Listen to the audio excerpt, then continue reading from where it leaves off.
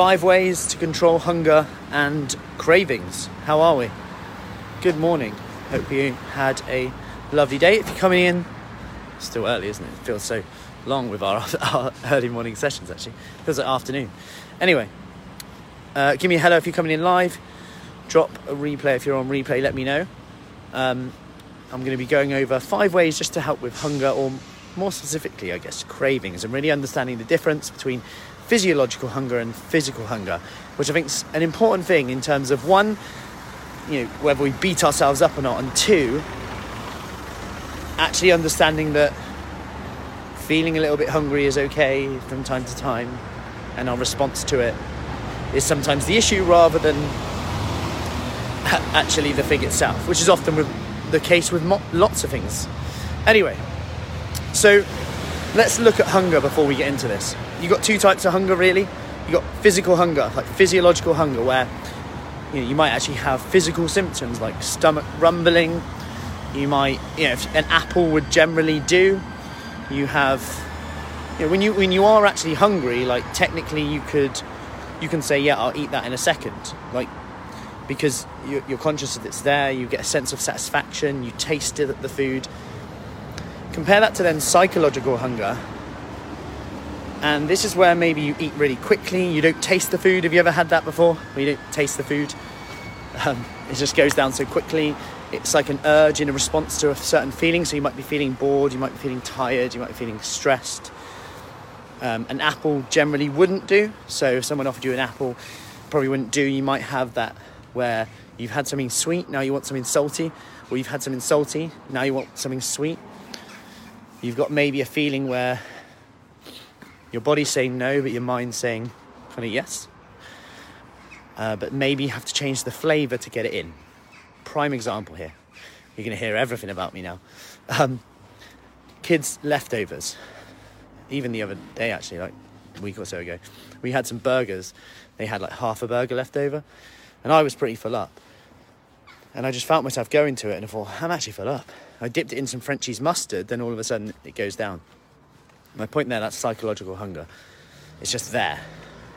I'm feeling a little bit like, a bit peckish, but not really. And I just grab it. So, as you can see, I just wanted to give you that overview before I even go into this, to show you that hunger is quite complicated with cravings, how you feel. It's not as simple as just eat this and you'll be fine. And I want to get that clear. However, drop a me in the comments and I will send over a guide all about comfort eating. Let me know if you want that. Drop a me in the comments. But for now, hunger, craving. So let's look at it. Number 1, you want to make sure, I would actually think about physiologically here. Are you actually having enough food in your diet? And this is a big thing, because if you're on a diet, or just calling diet what you eat in general, not necessarily trying to lose weight, you are going to be hungrier if you're not eating enough, full stop. However, hunger is generally correlated with the volume of food, aka how much your plate essentially weighs, okay? So the more, if you use a paper plate, people tend to feel fuller, by the way. If you use a paper plate, people tend to be fuller. So this could, looking at filling your plate, vegetables, fibre, protein, this is correlated with how full and satisfied you feel, because you eat with your eyes, believe it or not. This must be part of your digestive system.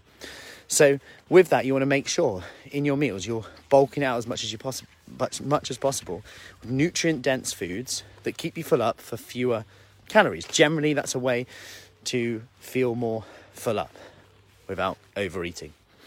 The types of foods too, you want to be making sure you're getting enough fibre in. This slows down your digestion. So by food going down your digestive tract more slowly, what happens is your hunger hormones say, yeah, we've got food, we're eating at the moment, we're generally okay. Like protein hits your hunger hormones fastest. So it tells your body, yep, he's eating, Matt's all good. Yep, great stuff, Heather, will do. Yep, he's eating, all good. So yeah, absolutely fine. So all these things start to come into it with the protein, with the fibre. 3, keep a little bit of a hunger diary. consider these questions in there. And like I say, drop me in the comments if you would like me to send over that comfort eating sheet about this. And it goes over these questions. Who are you eating with at the time? How do you feel before you eat? Getting a handle of how you feel before you eat will allow you to identify triggers. I'm feeling stressed and tired. Normally, I perceive foods as more rewarding than they actually are at this time. So I can plan around this time. And by planning around this time, I can then go, okay, I'm stressed and tired. I'm going to perceive these foods as more rewarding than they actually are. Rather than just having them, I'm actually going to make a conscious choice to, one, do something else that makes me feel good. Because at the end of the day, everything we do is to change the way we feel. Everything we do is to change the way we feel, right? So if eating, we're trying to change the way we feel by eating, but it's not doing it, we're going to do it even more and more and more, because we've said to ourselves that eating, we've just confirmed it by doing it, that eating will change the way we feel. But when it doesn't, or we feel worse, we just think, well, I might as well eat more. I might as well get the little bit of pleasure I had in as that mouthfeel. So anyway, on this topic, so who are you eating with? How do you feel at that time? Stress, boredom, tiredness. What could you do to change the way you feel? Really quick one. One of the ladies puts on a song that she likes to listen to, has that as almost like a gold standard now. So if she's stressed, tired, she goes, normally she'd go to boredom eat at this time. And I'm not saying this is a one thing that's going to change everything. She'll just put on her favourite song. She'll just put on her favourite song and listen to that first. Then if she still feels she wants to snack, she'll just give herself permission to snack. It's a really simple thing to do, but often a song can change the way you feel. You sing, you dance, you have memories of it.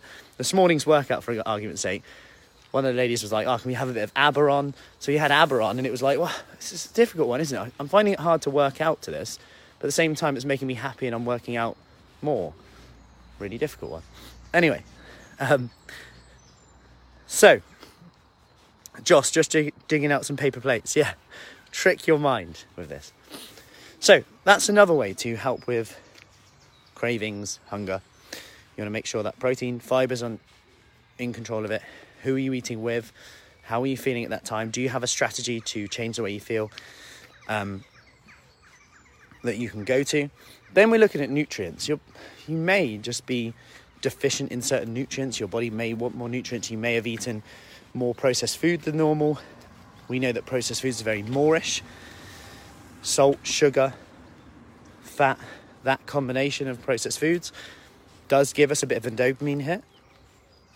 If we enjoy that a lot, our body's going to go, we're eating, but we're not really getting the nutrients we need. So just keep eating, because surely these nutrients will come. But then if they don't come, we'll just overeat. And it is kind of as simple as that sometimes. And sometimes you just got to accept, not that I'm saying you can't do that, but accept that these foods probably won't fill you up.